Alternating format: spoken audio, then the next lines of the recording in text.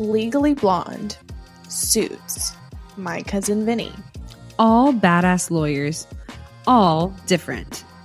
Which begs the question, what type of lawyer do you want to be?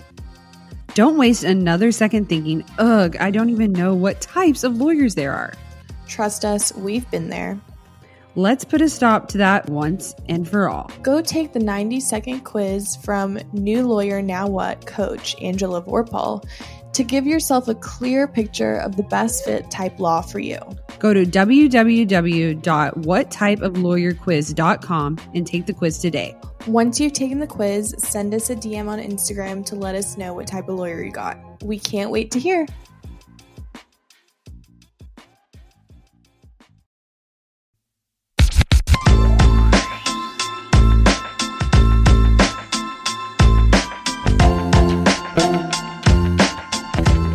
Hey guys, welcome back to Ladies Who Law School. This is Haley. And this is Sam. And welcome back to episode 12. So, update, we are still in quarantine. We're still taking online classes via Zoom. This week, it's been pretty hard just because we have an appellate brief due. So we've been working on that. And today, the day that we're recording is Friday, and we are finally almost done. They're due tonight, so... Yeah, I am pretty much done, and I'm ready to turn that sucker in. Yeah, same. I never want to write one. Well, actually, it wasn't, I mean, if I had to do that as a job, it wouldn't be the worst thing in the world, but it just takes forever. Yeah, I would agree. It does take a really long time. It's not the easiest thing we've ever done, that's for sure. So update on our grading. Our school told us that we are going to be doing credit, no credit. So that pretty much means that if you pass, you get a credit. And if you literally don't know anything, that you're going to fail / no credit, but it won't act as an F on our report. Well, not report cards, but our grades. So, yeah, and credit, no credit, I feel like is just a nicer to the transcript than it is if you fail. So I think that's the positive of doing credit, no credit. I know a lot of our teachers have said that if we just know something, that we'll do good on the final. So that makes me happy.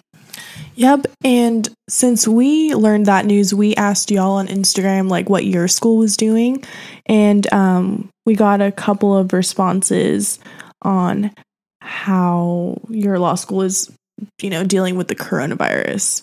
So most people are totally okay with the pass fail. Mm-hmm. I think, of course, there are going to be some people who, needed to get their GPA up, and unfortunately they can't do this semester, but most people are pretty happy with how their schools handled it. I know that before we knew if we were credit or no credit, I mean, personally, I was stressing out because I didn't know, how exams were even going to work. And it's just, the unknown for us is scarier because so much weight is put in our grades.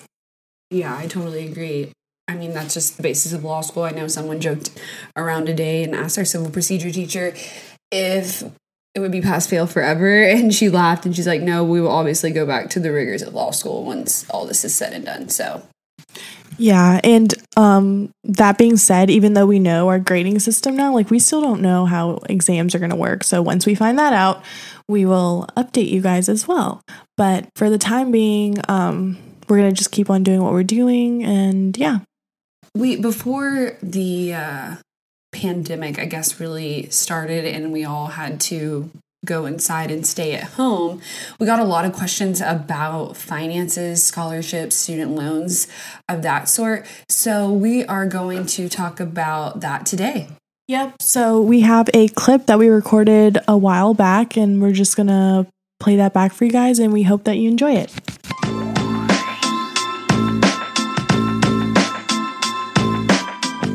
So first off, disclaimer, we are not financial advisors and we are not experts. Yeah. So everything that we're telling you is things that we've learned along the way, advice, but we are not telling you to go ahead and do these things with your money. It's just a suggestion or another opinion that we're just giving out. Yes, exactly. So we got the question, several questions. Basically a group of questions about finances, budgeting, and loans. So that's what we're going to touch on today. Yep. So I think a big question that a lot of people who are about to go into their 1L year, the first thing they ask is like, oh, well, can I work my 1L year? Because a lot of people work during undergrad or between undergrad and law school. So it's not a weird question to think like, oh, you know, could I work? And the answer is like, probably not. Yeah. And you probably don't want to give up your paycheck. So you're like, okay, how can I like supplement my income? And I think if you're going to take on the full time basically job of a law student, you're going to have to sacrifice that a little bit. I mean, if it's something that you just do not want to consider taking out loans and you really can't risk it, just maybe look into a part-time program, because I know a ton of people work full-time and go to law school too. I just think if you're doing full-time day, like you said, it's kind of not really possible. There are some females in our class that are legal assistants and I'm paralegals and they work their butts off. So, I mean, props to them. But, I mean, their life is no short of crazy and packed. So, I know we both don't work. Other than school. I mean, school's our job. But school's my job. Number one priority, And then I think this is a hobby job, you know. Gives us something else to do. I like it, obviously. So, back to money. One thing, though, you can do if you are working summer before is save some money. Even before the summer, before law school, but like probably right before you're going to be applying. So probably by September of the cycle you're applying in, you should have some money saved up, because we're about to kind of give you guys a rundown of what it costs to sign up for the LSAT and kind of get the application stuff going. And that's even before you're, you know, committing to a school. So it's a lot of, it's a big chunk of money for some people. Yeah. It's not cheap to apply and, you know, put down a seat deposit if you do get accepted and hold your spot before you even get your student loans, basically. So I guess a breakdown of what you should be looking out for if you're in that pre-application spot.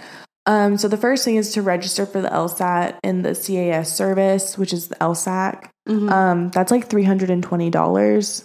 So it's a big chunk of money. Yeah. And it's necessary. You cannot apply to schools or take the LSAT without paying for it. And I know there are waivers, but I didn't qualify for any waivers, so I had to pay in full. I didn't either. So note that you will have to pay for that. Different applications cost money. I know some of them, there are also waivers. Some of them, if you go visit their school, you can get like a little card and they'll waive the fee. So, you know, but also going and visiting the school costs money. So note that some of the applications you will have to pay for. And like I said, once you are accepted and you paid that money, you've taken the LSAT, now you have to secure your spot. So you're going to have to pay that initial down payment to secure your spot. That ranges from like $200 to like, I know some schools do like $1,000 seat deposit. Ours was like $500, I think.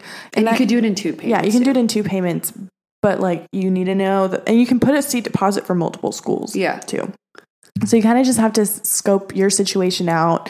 You know, if you've got fee waivers for applications like that, you can apply to more schools. But if you don't get fee waivers, it's usually around $60. But what I did to get fee waivers, I would just call up the school and be like, hey, I'm really interested in applying. Do you think I could get a fee waiver? And then just send it in the mail. Oh, awesome. That's really cool. Yeah. I didn't know that. I know some schools also will pay you back for coming and visiting their school and have like stipends for students who want to come visit their school and help to alleviate travel costs. So I think that's usually for students who are traveling.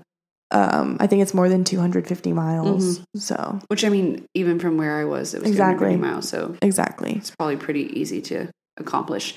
Obviously, taking the LSAT classes is expensive. I know I said that before, and it was not cheap when I did that. Even buying the books, if you don't take a class, or if you just, I know some people say they study for a small amount of time. I mean, none of that's free. So you have to think about that whenever you're thinking of budgeting and going to law school and starting this process. I think if you are in undergrad and you're in your junior year, that summer, because you're not going to be applying usually to schools until early September, maybe late August if it's early action. Yeah. But I think that summer is a great time to save up money for all your law school application costs. I think that applies to anyone working as well. Like if you know you're going to be applying to law school, save up and kind of look at your options, because depending on whether you want to take the class for LSAT prep or just buy the books, like that's a huge price difference. Yeah. So, and you're just going to want to know what you can afford. Exactly. So now you're in law school. And what do you do when you get your first student loans? You got to budget it because you only get one payout and you need to make sure it stretches you until the next time. I guess the way to budget for me was kind of looking at how much I was paying for rent, looking at utilities. I mean, I had a very different living situation last semester compared to this semester. So I was a little more free with my money last semester because I was paying a lot less in rent. But when I moved into my own apartment, it went up almost half of what I was paying. Double. Yeah, double. Yeah. So that's something to take into account too. Like how much money you're going to be spending on rent, where you're going to live, how much do you usually spend with food, utilities, everyday things, medications you may take. Do you have a dog? Like vet bills, emergency vet money, like all these things that you need to think about. Start tracking that, and that's how you're going to start your budget. Yeah. I have to budget my money because I will spend everything. So whenever I got my loans, I sat down, I knew how much I was going to get. I knew the allotted amount. I went through the FAFSA just like everyone else, got the normal student loan that was offered. And once they take out your tuition, you get your reimbursement. And that's what I divide up and make sure, I see how much money I have, how much money I'm under, if you're going to need some help to work, these different things that will kind of depict what your situation will look like too. So doing that at the beginning of the semester, right before you get your loans, would probably be my best advice. Also, I know it's very tempting for people that may have not had a large sum of money come into your account at one time. Mm-hmm. And it can kind of give you a false sense of like, oh, I'm rich security. Now. And learn from my mistakes, because I thought that having all this extra money meant more shopping. Mm-hmm. And don't do that. It won't end well that way. No. Because like I said, it only pays out once. So, exactly. Yeah. Exactly. So how do you even make a budget? I think that there are a lot of things out there on how to make one and what to do. First and foremost, you have to start by tracking your expenses. So now that we've talked about the first part of your budget, it's obviously tracking your expenses like I just explained before. Yeah. So I guess the second part would be like, how much money do you have to save? Yeah. How much money, what are you going to need? Like basically once you've tracked it all, you've seen how much your rent's going to be. What are you going to be over on? What are you going to be under on? Are you going to have any room to save? Are you going to have any room to go out to eat? Or are you going to have to eat ramen for the next many days? I think when you think about saving money, especially for people in like long distance relationships, like traveling money to see your significant other, gas money. Or do you have a season in your life coming up where you're going to be going to a lot of weddings? Like you need to start thinking of in advance, like, oh, all the expenses that come with weddings. Can I even afford to go? Yeah.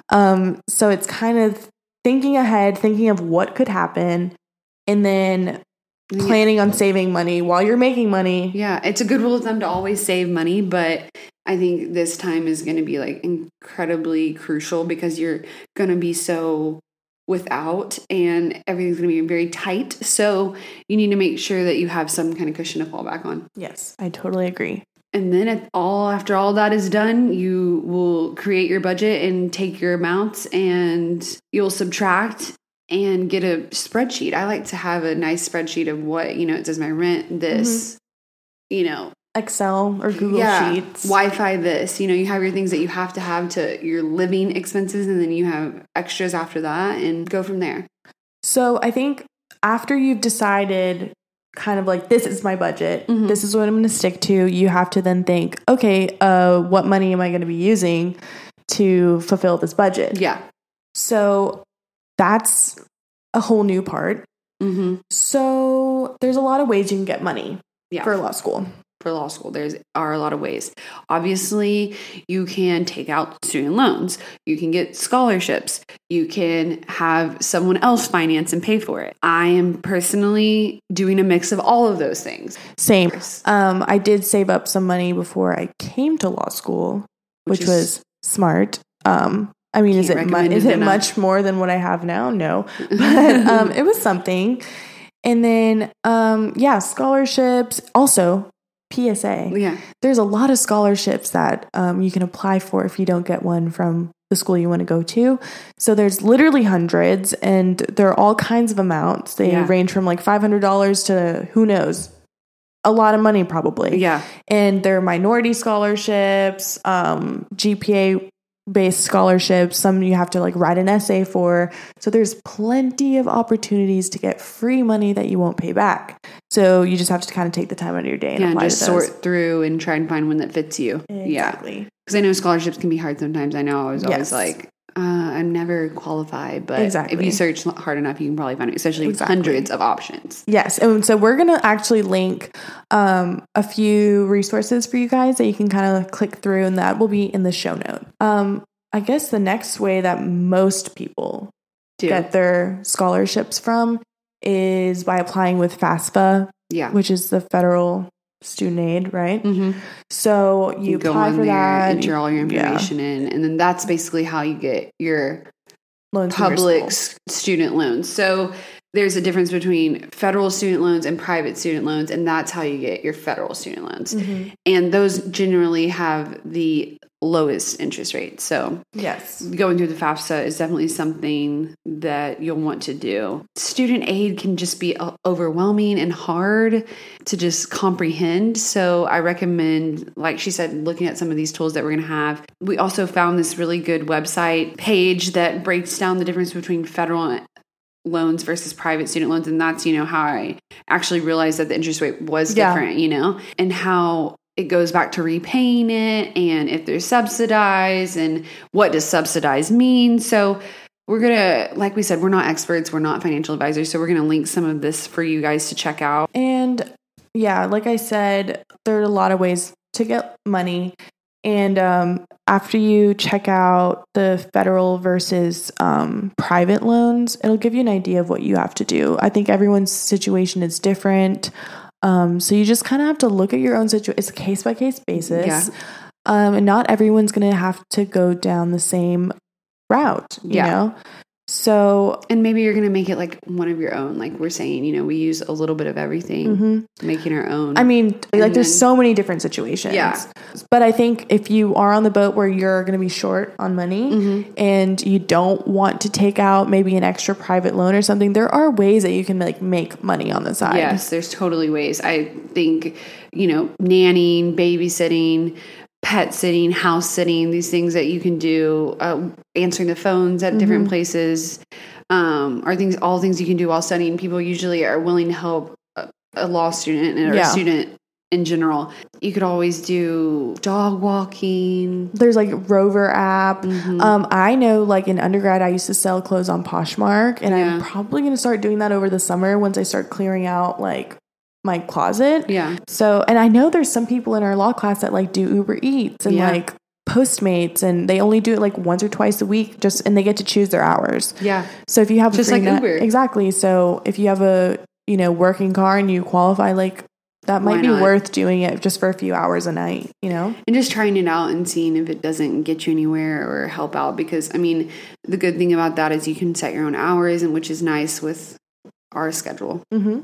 If you have any specific questions, we always think that it's important that you go to your school specifically and reach out to your financial aid or your registrar's office, or, the student academic services at your law school or your undergrad, and talk to them about how to finance your way to go to law school, because there are options out there. You don't have to do this alone, and there are people that want to help you, so you just have to find them. Yep. And I'm just piggybacking off of what you're saying.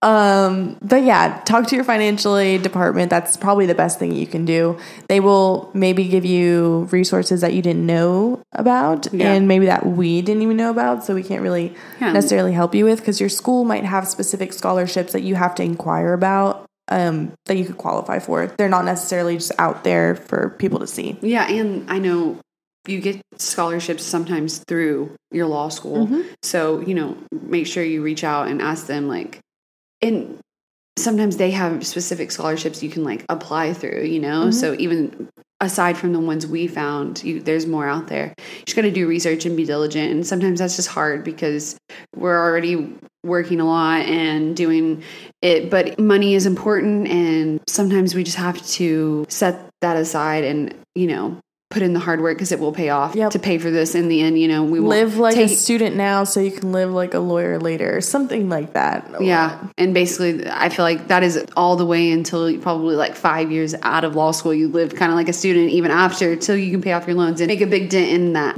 because once you do start making money, just like you were saying, when it like you get the money in your account when you first get paid your student loans, you're just like, oh my gosh, I have so much money. I can shop. I can do whatever I want. And that's kind of how you get, once you get out in the real world and start working and making money, you just kind of like, yeah, I'm doing it. There's a point where you have to be mature and take care of yourself and pay off your debt. And don't take a credit card out. Don't go because it is very tempting when you're short on money to use it and then get stuck with student loans that's not enough to pay it off. So that doesn't end well. So our main takeaways are: make sure you're saving from the beginning, make sure you're looking at the cost to go to law school, to apply, and taking all of that into account, and just save so that whenever you don't have an income and you are in law school and working to better yourself, you can have that cushion to fall back on. Mm-hmm. Yep. I mean, I couldn't have said it better. Thanks. But I guess on that note, we will keep you guys updated on coronavirus. As always, I hope that everyone's safe and healthy and doing good. Online classes are doing good. And make sure and check us out on ourladieswholawschool.com. You can rate and subscribe us on Apple, Spotify, give us some reviews. Thanks everyone for entering in the giveaway, and don't forget to buy some merch. Can't wait to talk to you guys again soon. Wash your hands. Bye.